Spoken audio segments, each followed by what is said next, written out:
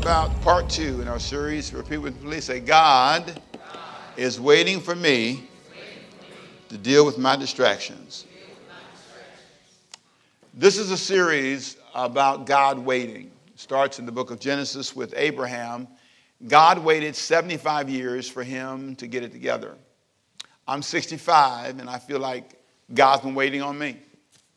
Waiting on me to make certain declarations. What I said to you earlier just a minute ago is a growth moment for me. I am watching people miss it because they can't get past certain things. And I believe all of us have to get past certain things. I've had to get past certain things that were distracting to me. Some of you got to get past your frustrations, your anger. You got to get past allowing yourself to be trapped by certain things. You got to get past it, past being nervous. Somebody asked me, do I ever get nervous speaking? Yeah, it's adrenaline. It just floods your brain and you feel funny. And then they had something called post-adrenaline depression. When you do something and there's a whole lot of adrenaline, when you finish, you drop. And so, I mean, it's just like, man, the weekend can just be full of that, all kind of flooding emotions. But I've learned just be calm. Don't try to be impressive. And just be yourself and get past that distraction. Because I believe that if God's given you an assignment, you can't allow yourself to be distracted. If you're a parent, you can't allow yourself to be distracted. You got to parent during this season. If you're a leader of a business, you can't be distracted by fear. And sometimes God is waiting to bless you, but he says, they're still distracted. They're still worried about things. Instead of just resting and being confident and going forward. There's something about coming to that place of peace. If I'm in a fight, being nervous doesn't change the fight. It just means I'm going to probably lose. But if I can get focused, and martial arts, that's one of the things about it that gives you an advantage, is the sense that you are focused. You know, when you see them, you have a plan. When they get to a certain distance, especially, you understand foot movement, all those hand movements, all those things are really important, and it's about focus. And it's what throws people off, because they don't expect you to have a plan. But there is a power in calm. Say that with me, come on. There's a power. So, for example, if I can get this thing out of my pocket, if you can put your spiritual glasses on and look at life and calm down, there's something powerful that can happen in your life when you're calm, when you're focused and clear, and you can see this is distracting me. In the study, there are 4 parts to the sermon that I've been looking at. One is what God's waiting for you to be ready to start. That's what we talked about last week. 75 years he waited for Abraham to start. Is God still waiting for you to start? Secondly, today we talk about waiting for me to manage my distractions. God's waiting for me. Ricky Temple, deal with your distractions so I can bless you. Next week we'll talk about managing. I love this. God's waiting for me to tell the truth. The truth. Abraham lied to himself twice. Really more than that, 3 times with the Ishmael story. But 2 distinct times, he flat out lies to a king to prevent himself from being hurt because his wife was beautiful. It's amazing to have a 65-year-old wife who's so fine that he was afraid somebody was going to kill him because of her. And she was 86 the second time. I mean, this woman was, man, amazingly frozen in beauty. And he was so nervous about the gift God gave him, he felt he had to lie to protect it. And God's waiting for him to stop lying. We'll talk about that next week. Then the last sermon will be this, waiting for me to receive God's best.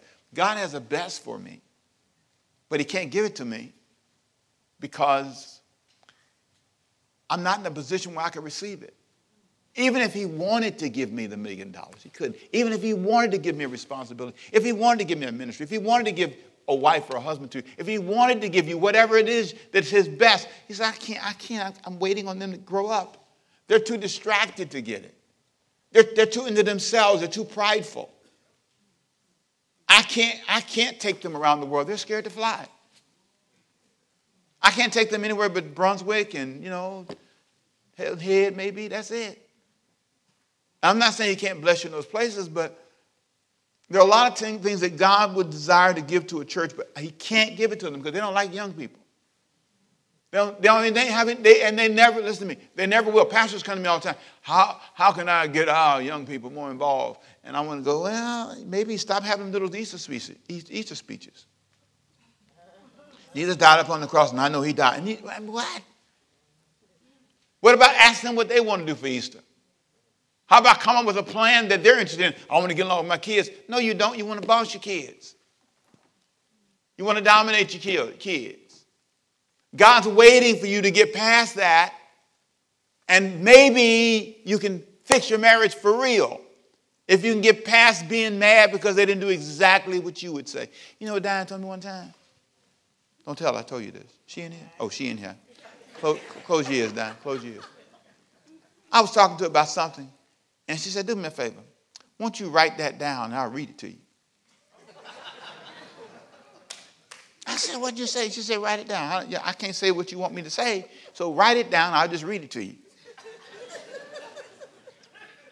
I thought that was cold-blooded. Got my attention, though. Because the point is, I want you to say it like I say it. But you're not me. I didn't marry me. I married, Lord have mercy, Diane Florence Bryan Temple. And she's different. And sometimes God's waiting for you to get to the point that you can accept differences. And then he can get his best to you. Because where he wants to take you is different. But if everybody has to be like you can't go certain places. All your friends have to be black. All your friends have to be white. All your friends have to be American. All your friends have to be short, tall. I don't know. All your friends have to be fine and cute. Can't have any ugly friends. You have all these rules, and God says, my best for you is with some people who aren't perfect. I want you to be around. I got a best plan for you, but you can't have it because of the way you think and process. You cuss out people too much. You get mad too fast. Nobody wants to work for you. You can't get a staff that's really opinionated and smart and creative because you got to be the smartest person in the room all the time. And because of that, God can't get his best to you. Can I get an amen, somebody? Amen. But today let's talk about 4 distractions in Abraham's life. 4 distractions in Abraham's life. Distractions that were amazing. Genesis chapter 3, verse 1. So Abraham went up from Egypt to the south with his wife and everything he had, and Lot went with him.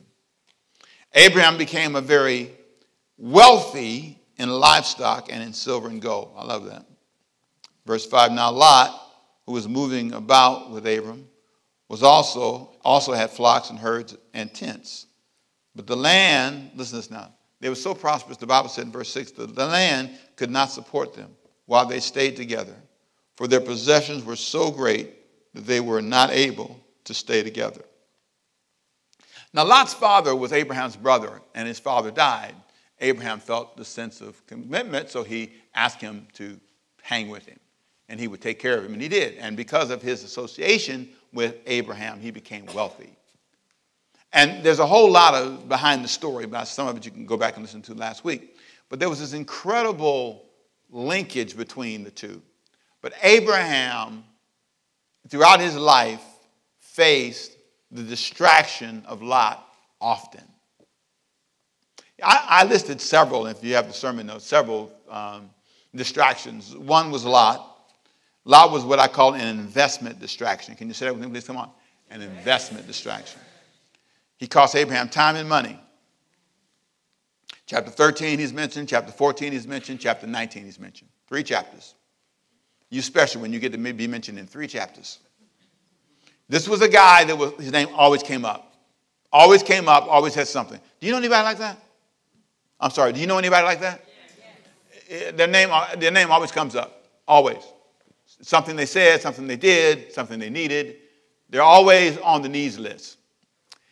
There's distraction that Abraham had that just could not be removed. And there's some other ones I'll mention in the notes you can look at later.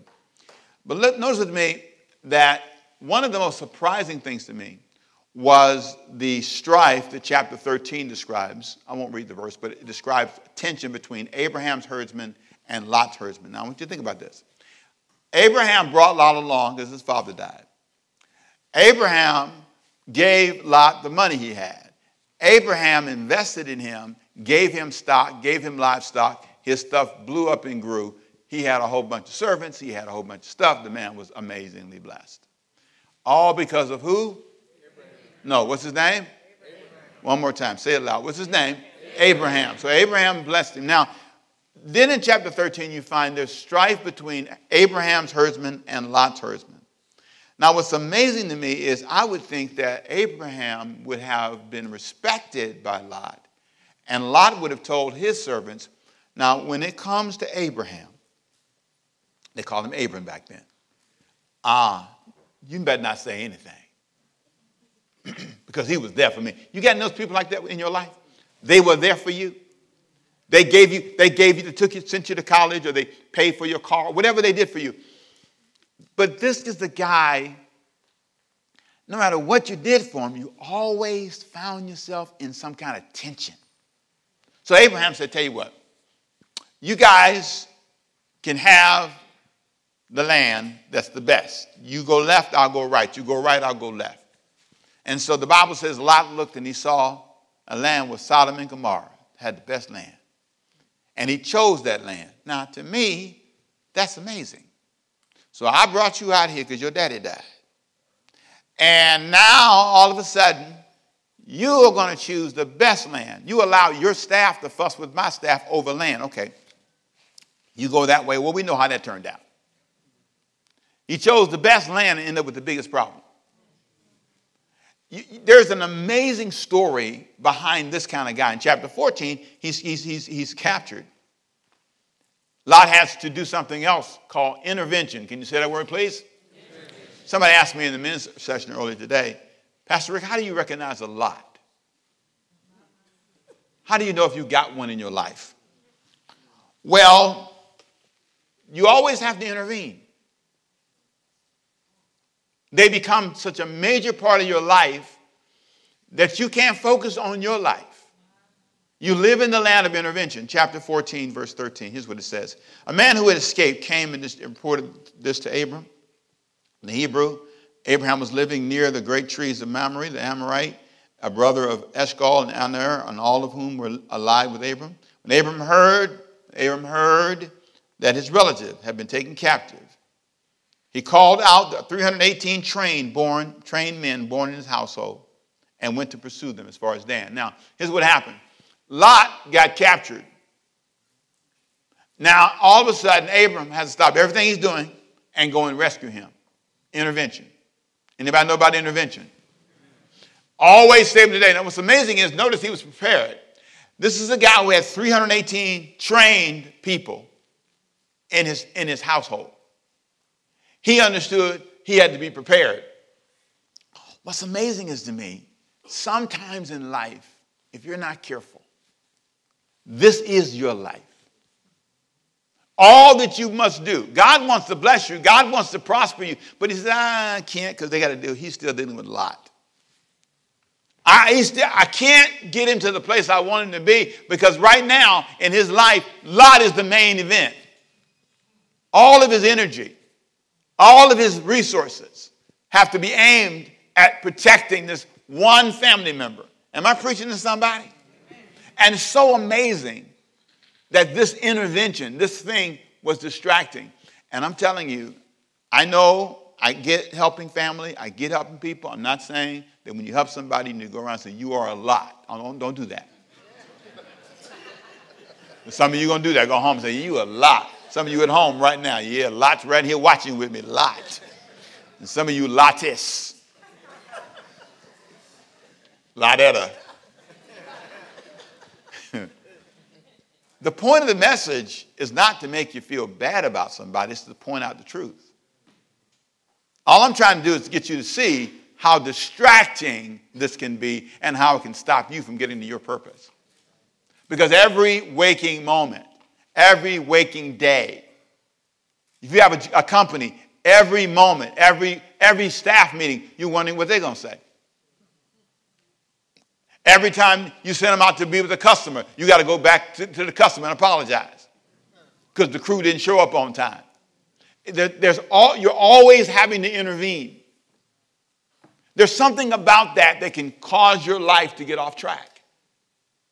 And God is waiting to bless you, but you must deal with your distractions. And you must be honest about it. And I think what's interesting is it hurts you and the person because they never grow. I'm not saying go cut people off, call them lots, and forget about them. I'm saying because he didn't. What's the most impressive thing is in chapter 19 of Genesis, before the angel of the Lord destroyed Sodom and Gomorrah, the one reason that the angels didn't destroy it was because of Lot being there, and he was related to Abram. And so the angels of God went to Sodom and Gomorrah, and the goal was to say, hey, we need you to leave because this city is in trouble with God. And so finally, at the end of the story, it's that tremendous story where he said, I want you to leave and don't look back. He's calling this distraction, this guy who's always needing attention. Okay, this is your last chance. And so the angels march Lot out in chapter 19 of Genesis, out of Sodom and Gomorrah. And his wife looks back, and the Bible says, turn to a pillar of salt. It's a powerful story, but the whole point of the story is not only was he a distraction, the whole family culture he created. And when you read his story, it's full with incest. If you read the rest of his story, some of them became descendants that today hate Israel. They became some of the most hated. They hated Abram's family. It never stopped. That's why it's so prophetic that I'm in this sermon series today. Because these are Abraham's children that are still a distraction. They can't build wealth. They can't be at peace. Fighting over what? There's so much oil wealth in the Middle East. Give me a break. Some kind of way we can figure out how to get together and help everybody have something. The Palestinians, Israel, there's too much money to be this angry. Come on, say amen. Come on. Am I right about it? It's too much money. But notice where it all started. Notice where it all began. What's amazing is in chapter 16 of Genesis, it started with the need for a child. And Abraham felt he just had to have a child. And so he decided to take it, he and his wife, into their own hands. And they got distracted by their ambition, and they stepped out of God's plan, which was wait. Chapter 22, I'm going to give you Isaac, wait, but they couldn't wait. Sometimes you're like that. You're trying to push things, and God said, just wait a minute. You don't need to go solve this yourself. Don't take matters into your own hands. Because you take it in your own hands, you're going to create a culture of strife that will last for generations. And somehow in the middle of this, I'm praying, oh God, help me not get distracted and make a decision that could change my life for generations. Some of you right now, in your family, in your world you've lived in, you can go back to the moment you made a decision when you got distracted. That's why you didn't finish college, because you got distracted. That's why you got in such debt, because you got distracted. That's why you chose that person to fall in love with, because you were distracted. You had this thing in your head you thought you had to have, but now you see. And so guess what you should do? Realize God is waiting on you to deal with your distraction. He's waiting on you to say, okay, I see that's been in my way. My pride, my anger. You distracted because you mad. They offended you. So you mad forever. And God is saying, okay, how long are you going to be mad? I'm trying to prosper you. I'm trying to bless you. How long are you going to run away to people that want to give you good advice? You're distracted. Oh, yeah. It'll stop you. You're trying to date that person you don't need to date, distracted. Holding on to stuff you need to let go of, distracted. Stand on your feet. It's time to go.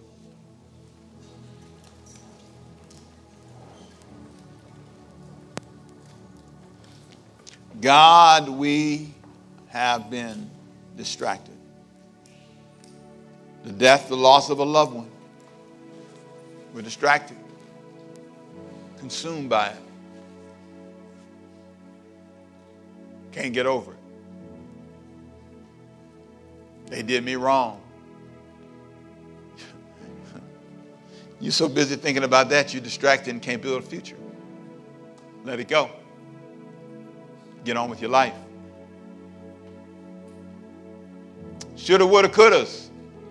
Distraction. That's all that is. You shoulda, woulda, coulda. Well, why don't you do it now? How about letting that go and do it now? Every time I think about what I should have done, the Holy Spirit said, well, you're so smart, do it now. You know so much now, and you said, if I had known then what I know now, well, you know it now, why aren't you doing it? Shoulda, woulda, coulda doesn't change anything. One foot in front of the other does. Father, we lift our hands. We leave this place with faith and confidence, trusting you today with our lives, believing that that our lives in your hand is safe. Is safe. Bless us, guide us, anoint us. Help us to be honest about our distractions.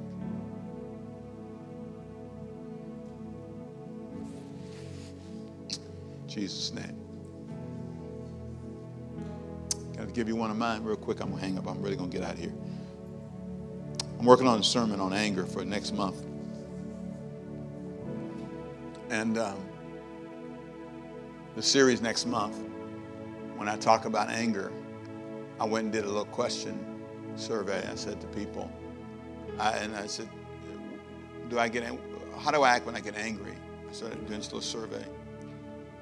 And one of the people who knows me really well said, you don't get angry a lot. You've never been angry at me, but you've been irritated. I thought that was so powerful. But you've never been like real angry with me. And the Holy Spirit said to me, it came to me just so clearly as they said that. Be careful about having a spirit of irritation about everything. It's a distraction to your family and to your peace. You carry this edge about you. Always irritated. It's not like you want it to be. When they talk to you, they got to be on the eggshell. And I talked to my wife about that today. We'll work on that. Because I do want things right. You know what I'm saying? I'm like that. I'll be honest. I'm like that. I want it right. You got to see me. The dishes got to be out of the sink. And, okay, I got an issue. I'm working on it. But what I have to be careful about is that I don't allow my irritation to become a family distraction. So that somehow the house feels tense because it ain't perfect. Did you hear what I just said? So go to work tomorrow and scare everybody. Be nice. Father, we leave with faith, trusting you today. Laying our irritation, our anger before you, realizing that that can be a distraction in the family peace. The family can never get beyond where they are. The communication can never be better if there's a spirit of irritation. So I speak to that. With every head bowed, every eye closed. If you're here today and you say, Pastor Rick, I've heard you today. I'm clear. And what you said spoke to me about my life. If you're here and you know that maybe for you the thing you need prayer for is to walk with God. If you're here today and you say, Pastor, would you pray for me? I want to leave this place knowing that I'm walking with God. I feel like I need that prayer. Raise your hand. Anybody says, I need that. Anybody else? I see 2. I see 3. Anybody else? I see 4. I see 5. Anybody else? I see more. Thank you. At home, the same thing. If you're watching today from home, I want you to hear me. If you're watching on demand, I want you to hear me. Right now today, you can say, Father, I surrender my life to you. I trust you. I want you to come into my life in a real way. Father, let this be that transforming moment where their lives will never be the same. I pray that they would say, Jesus, be the Lord of my life today.